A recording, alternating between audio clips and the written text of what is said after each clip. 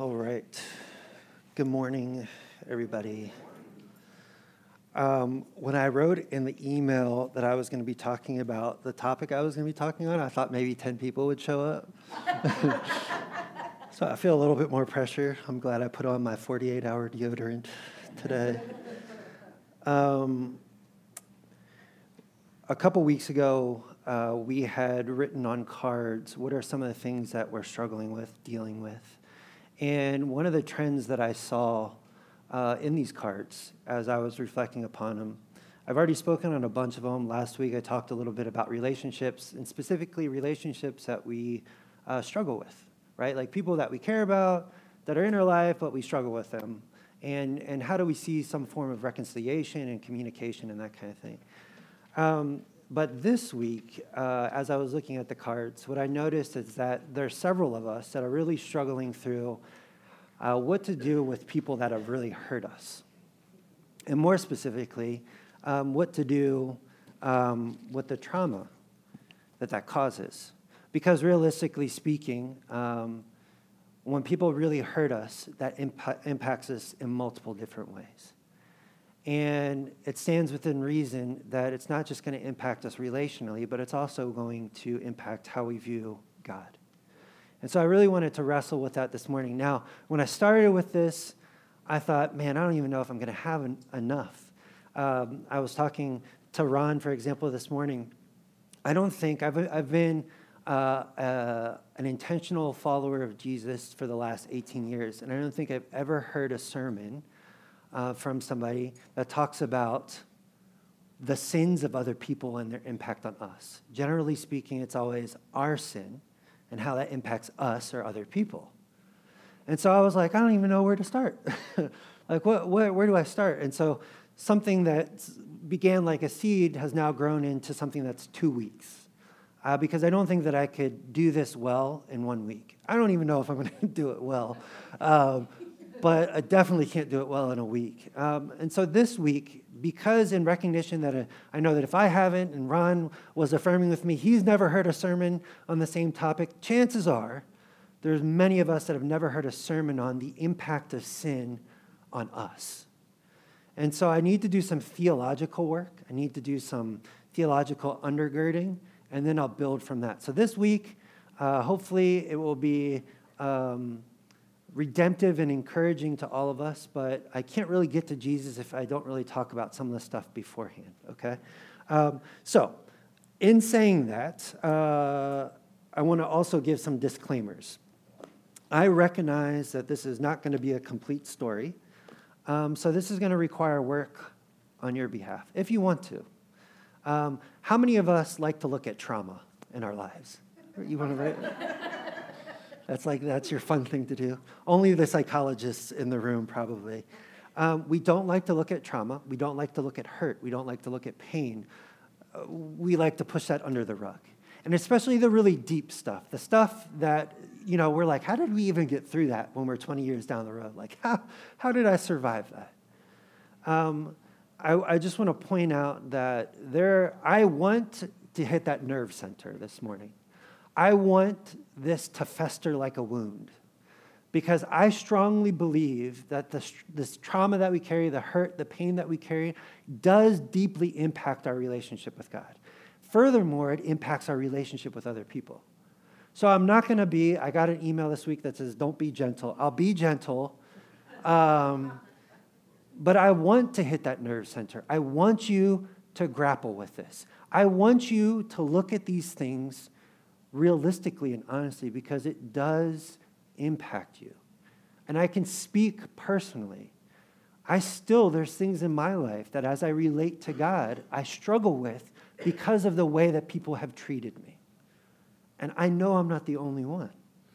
For example, many of us carry father wounds. So when we read scripture where it says God as a loving father, we're like, I don't know about that. That's just one example. If you've been abused, that's another example. How can you see God as a God of protection if you've been abused? Whether it be emotionally, physically, sexually, any of those things. I recognize that this is difficult topics, but you are not alone in this. So I keep on swinging around these books. I have 4 different books that I think are unbelievable resources as a starting place. I will recommend, again, as a disclaimer, if you've experienced trauma in your life, you've experienced the effect of sin of other people in your life, I can definitely recommend therapists to go to. I'm not the type of person that's like, oh, well, if you just pray and read your Bible, you're good to go.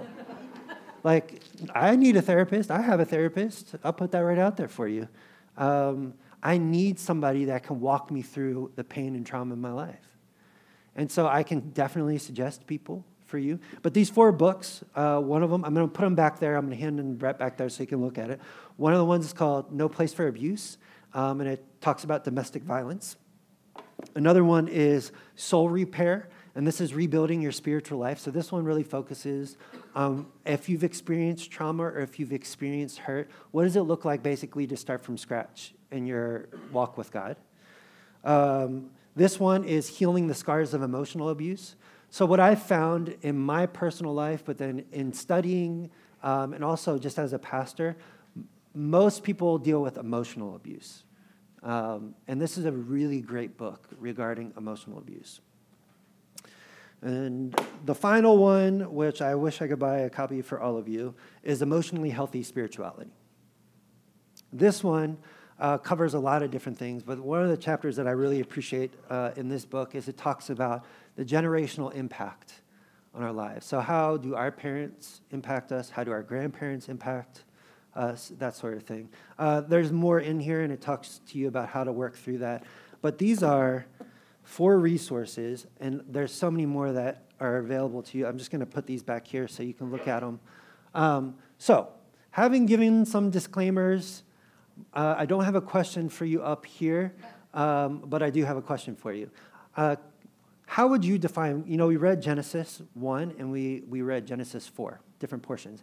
How would you define, when it says made in God's image, how would you define that? What is God's image?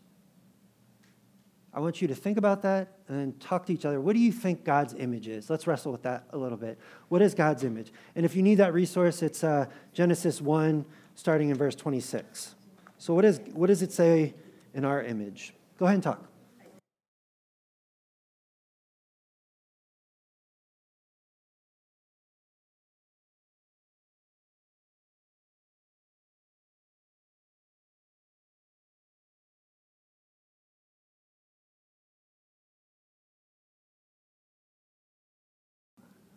Really important question. Do you think that you're made in God's image? That you're image bearers? Capability of it. What if I told you that there's nothing that you could say or do that changes the fact that you're God's image bearer? Like, that's a foundational truth. You are made in God's image. I'm going to say something, the most difficult people that you can think of. Who's like the worst person you can think of? I think of Hitler. That's where my mind goes. Okay. Hopefully not somebody in your family. Hopefully not somebody in your family. Who did you say? OJ? Man. He didn't do it, though. What else? Anybody else? See, the thing is that just because somebody is really, really bad doesn't change the fact that they're made in God's image. So there's something about God's image that is outside of what we do and what we say, but just implicitly who we are. And we see that with God. I'll explain it this way. First, there's a theologian called Millard Erickson. There's 3 different ways that he describes being made in God's image. One is called substantive. And so that deals with the psychology and morality, like the behavior. Another one is relational, so that's the internal communication. So made in God's image is like this internal communication that we have in God, this dialogue that we have. And then functional is dominion. And dominion comes from actually this first chapter of Genesis, where it says, "Then God said, let us make humankind in our image, according to our likeness, and let them have dominion." Right? So dominion meaning like co-ruling, co-regents. Is that to be made in God's image is that we're reflecting God's dominion to the world. I think that there's a case that could be made for all three. I think that being made in God's image is like there's one of the best ways I've heard it described is it's like we have God's fingerprint on us. So while we're unique, we're still marked. And through that, there is a sense of morality. There's a sense of psychology. There's a sense of internal communion and communication with God. But I also think that something that is often neglected in our image bearing is co-regency or dominion. N.T. Wright, who is one of my favorite theologians, he describes it this way, as he says that we're like a mirror. And so if you can imagine that God is king of all things, and we as mirrors are reflecting to creation his regency. So he is king, and we get to, and every single thing that we do, reflect that. But mirrors don't go one direction, do they? Like, have you ever gone in a funhouse and you open up the one thing and you can see a copy of yourself like 1,000 people long? Right? Like, it reflects back. And so one of the cool nuances of N.T. Wright was talking about is part of our co-regency, our image-bearing, isn't just what we reflect to one another, but also what's reflect back to God. So how we are in dominion, how we are regents with God, how we create with God is worship back to God. So in the picture that I had, and you don't have to put that back up, Tom, this is just about Genesis and image, is this idea of fragmented glass. Is that sometimes we're really clear bearers of God's image. And then other times, not so much. And then when we start looking at relationships, and this is what I really want to talk about, is first, what I'm talking about today doesn't absolve us, so the pain and trauma that somebody else has inflicted upon you doesn't absolve you from your own decisions. Is that fair? Like, your sin is your sin. In saying that, though, I think it's important to understand how some of our decision-making and our behavior, our psyche, our image-bearing is impacted by the decisions of other people. Doesn't absolve you from your decision or your sin. Because remember, how I'm going to define sin is ultimately running away from God, not choosing not to bear image. Like, we all have those moments where we're like, I don't know if I should do that. And then we do it, right? Inevitably, we do it. Sin, okay? Somebody else didn't make you do that. You made the decision to do that.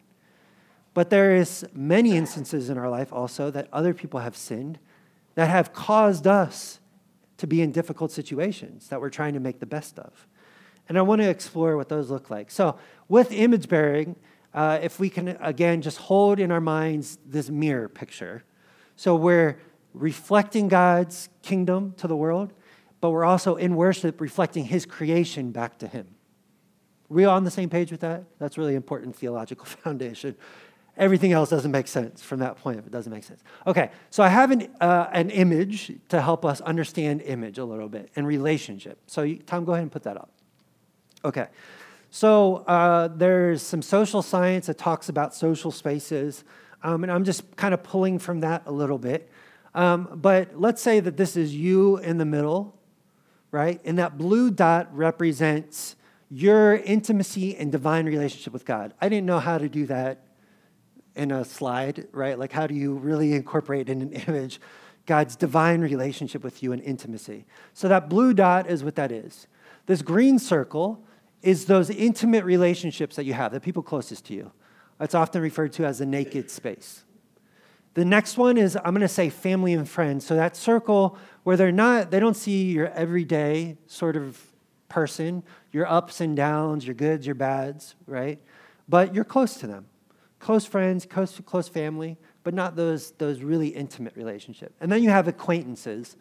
When we start looking at our workplaces or our neighborhood and stuff like that, some people generally fall into the family and friends, but I think we define friends really weirdly.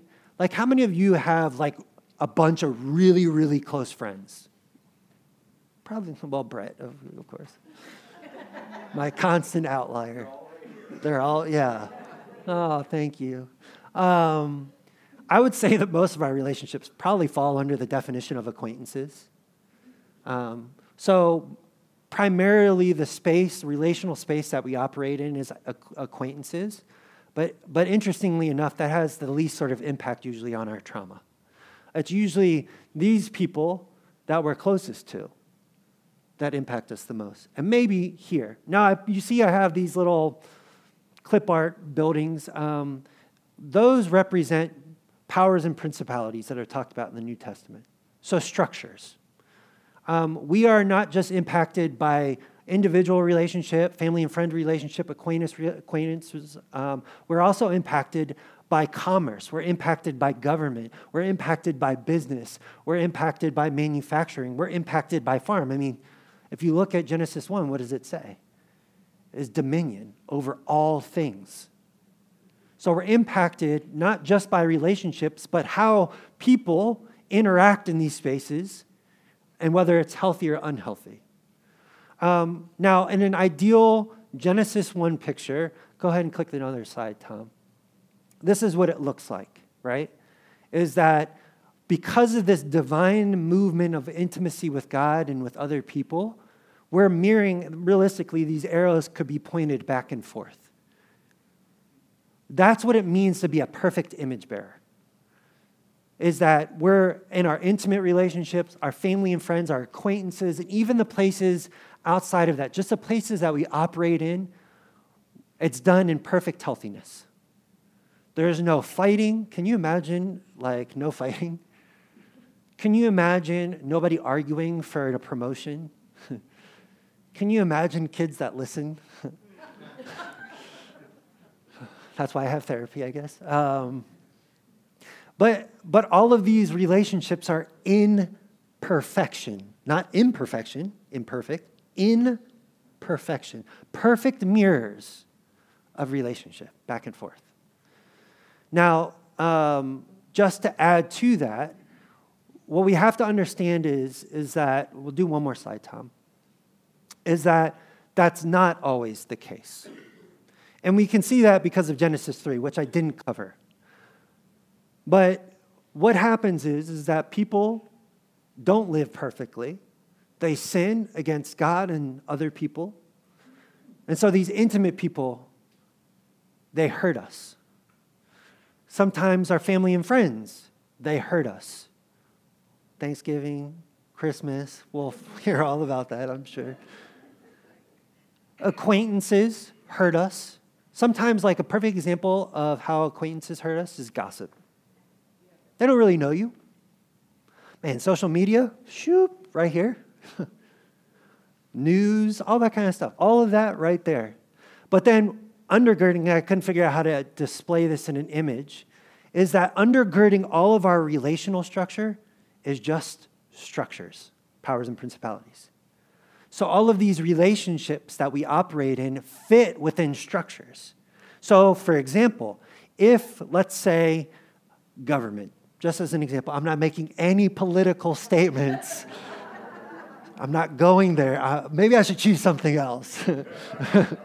I'm going to start there. So if government is broken, for example, that's a structure that we all live in, right? So there's been throughout history broken government structures.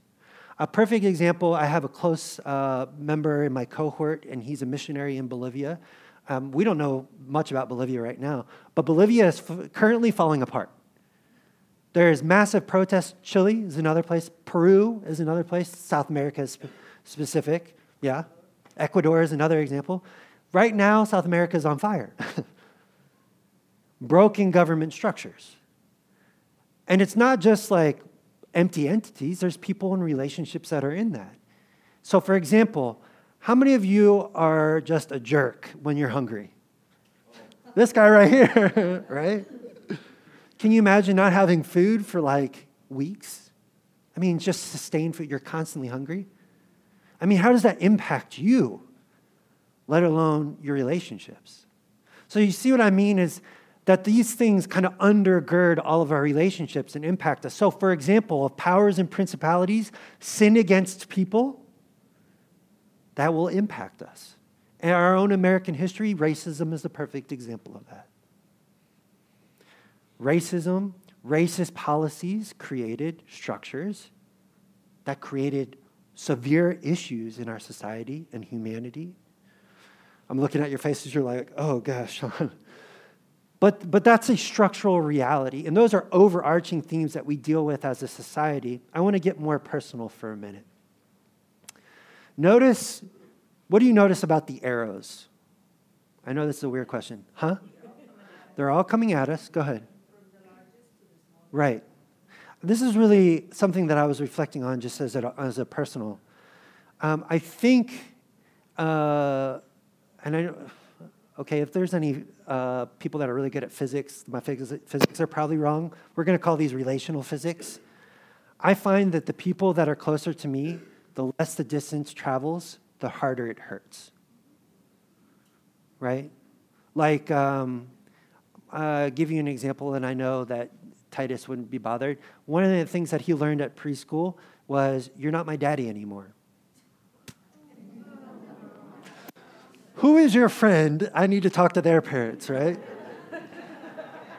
I mean, how does a 3-year-old have that much of an impact on me? That hurts.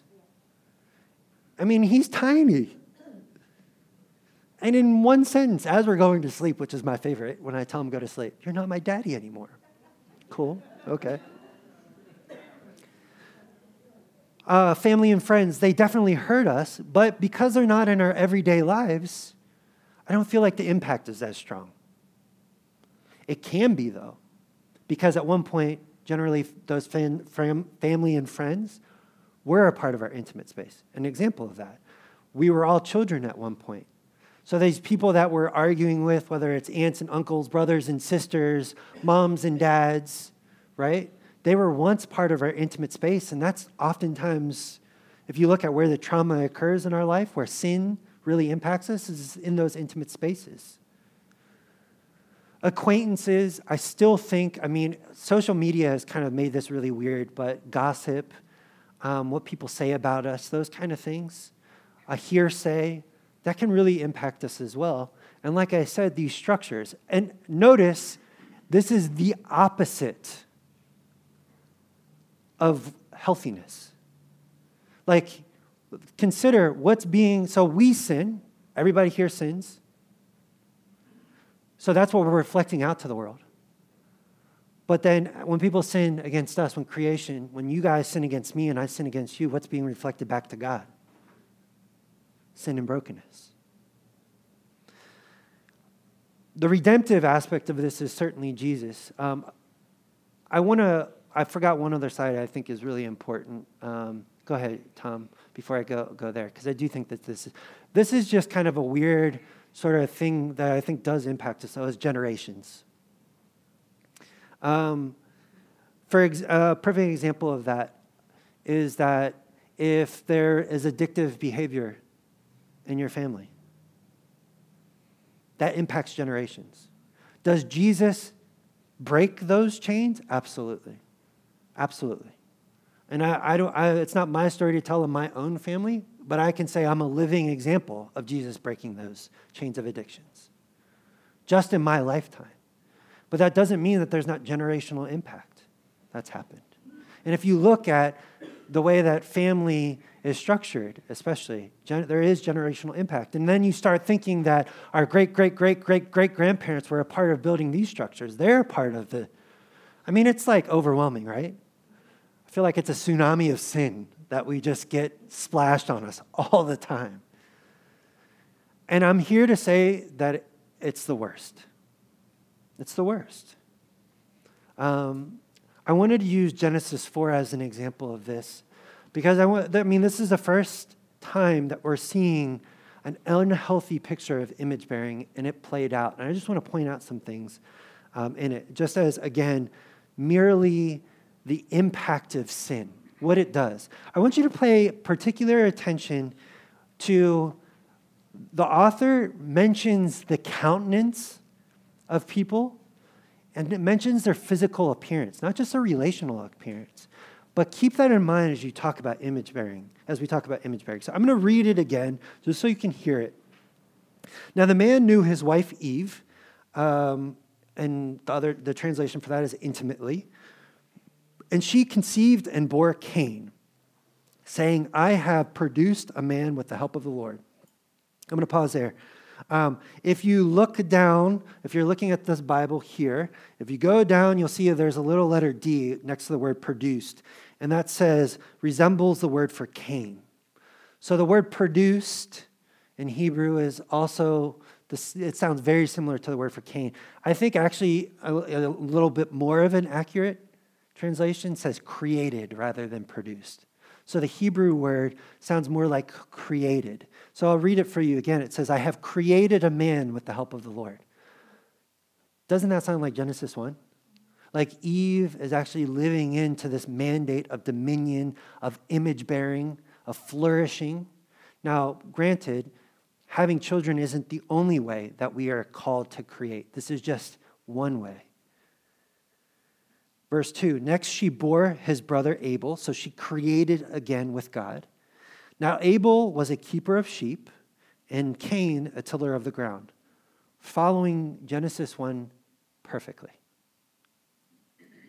In the course of time, Cain brought to the Lord an offering of the fruit of the ground, and Abel, for his part, brought of the firstlings of his flock their fat portions. Now, part of the reason why I want to go about what I'm saying in this particular way is I want you all to be able to read Scripture for yourselves and notice the nuances. What do you notice as a difference between Cain's offering and Abel's offering? What stands out to you? One is a slaughtered animal and one is plants. Okay. I don't understand why one was rejected though. Yeah, me neither. I don't get it. Yeah, go ahead. Abel gave the firstling of his flock, but Cain gave some of what he had. I'm going to use Halloween candy as an example. As a child, our goal when we get our Halloween candy is to get the best and leave the rest for other people. And the parents' goal is the very same thing. Let me get out the best of what I like. And if you look at your friendships and relationships, if we go back to that circle, those intimate people, even if they're the closest people to us, we're still like, I don't know, I kind of would prefer that for me. Right? We like to give the leftovers a lot of times. That's not as an accusation, that's just reality. And realistically, we could all identify with Cain at points in our lives. We're like, oh, yeah, okay, so you want some fruit? Okay, there's a spoiled apple here. I've got some busted up papaya over here. Here you go, God. Or maybe it's not even that. Maybe it's like the second portion of his crop. Like he wasn't even mindful of, man, God, you gave me this. Now remember, the law isn't instituted yet. So this is just generally speaking what flows from the interior relationship between Cain and Abel and God. They have the same parents, right? So the story continues. And that's when you ask about why it was rejected, is we can start to see that there's a different heart between Cain and Abel. And the Lord had regard for Abel and his offering, but for Cain and his offering, he had no regard. Notice what Cain does. So Cain was very angry, and his countenance fell. How many of you have ever been angry before? Have you ever looked in the mirror when you're angry? It's scary. You've done it before. I challenge you, when you're angry, like maybe not in front of a person because that would be weird, but the next time you feel angry, like just angry, go look in the mirror. And one of the things you'll notice is your face. And it doesn't look happy, obviously, but it's kind of messed up. You all are beautiful people. I'm not critiquing you. Isn't that part of our image? I'm not talking about the face that we hold, the mask that we wear. I'm talking about image bearing before God. Notice that the author is talking about the image that's being reflected from inside out. He was angry and his countenance fell. The Lord said to Cain, Notice what he's asking about his image. Why are you angry? What's going on inside? And why has your countenance fallen? Why is your image reflecting that? Like, hey, buddy, don't you know that you didn't give me your first fruits? If you do, so notice what he says. So notice God is pointing out that when there's something off about your image, there's something that happens. What does verse 7 say? If you do well, will you not be accepted? If you bear your image well, will you not be accepted? And if you do not do well, sin is lurking at the door. Its desire is for you, but you must master it. So if you're not mindful of your image, not how people view you, I'm not talking about that, how you're created to be as an image bearer of God, what will happen? Sin is lurking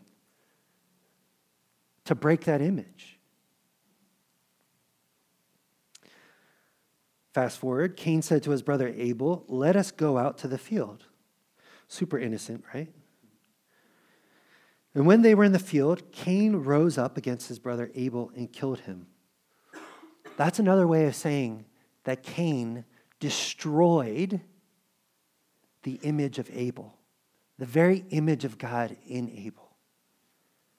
Then the Lord said to Cain, where is your brother Abel? Where is my image bearer?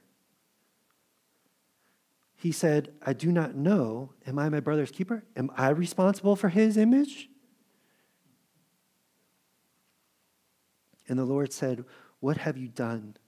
Listen, your brother's blood is crying out to me from the ground, and now you are cursed from the ground, which has opened its mouth to receive your brother's blood from your hand.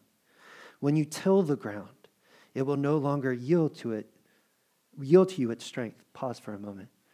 What does he do for a living?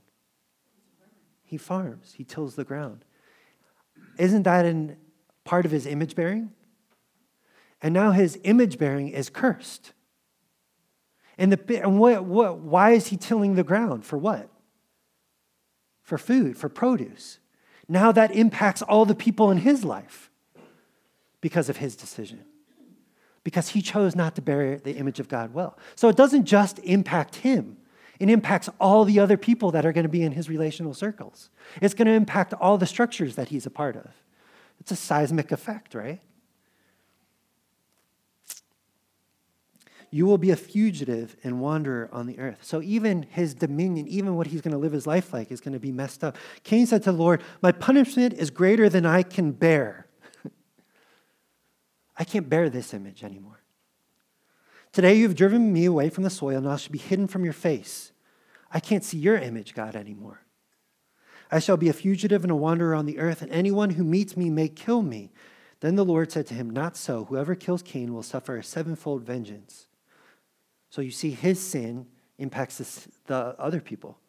And in some ways, it would seem righteous to kill Cain, right? Like he carries the curse. But he says, no. I want you to be an example.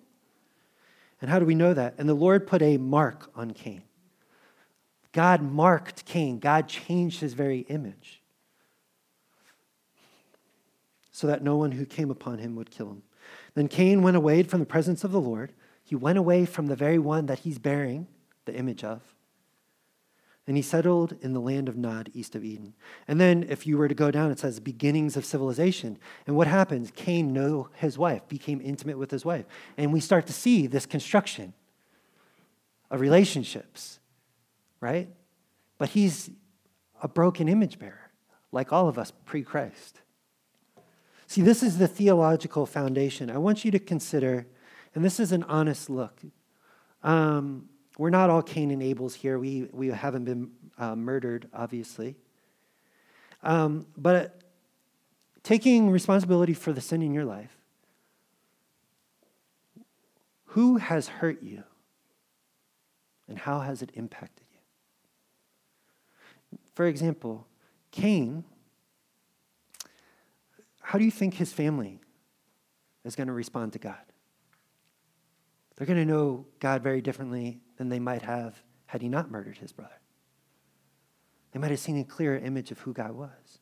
Now, when I talk about hurt, yes, I'm talking about there could be emotional abuse, there could be physical abuse, sexual abuse, but there can also be the loss of a parent at a young age. That hurts you significantly. Maybe it's somebody that at every single step they try to undermine you. Maybe, yeah, they're in your acquaintance circle, they're a coworker, but at every single step, they are just trying to undermine you over and over and over again. I want you to ask yourself, how does that impact you? Like, I know I'm talking a lot. We started late. That's my excuse. In my personal life, I find that when people deeply hurt me, I get up here a lot. And I think and I process and I wonder what I did wrong or this or that. Can you relate to that?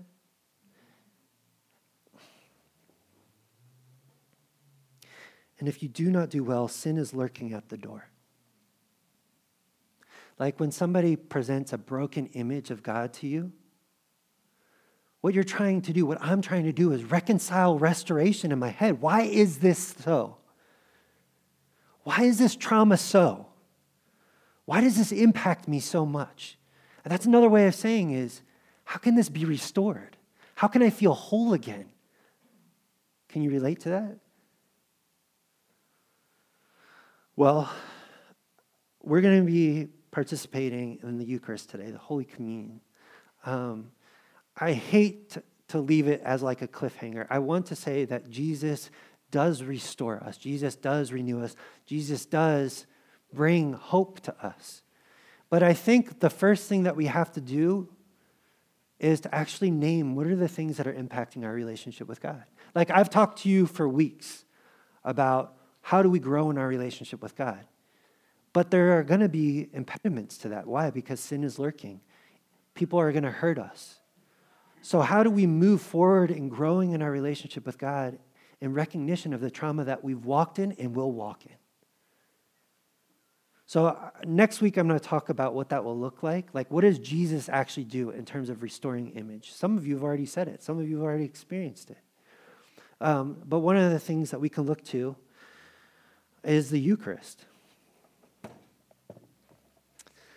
I talked last week about Judas being a broken image bearer before Jesus.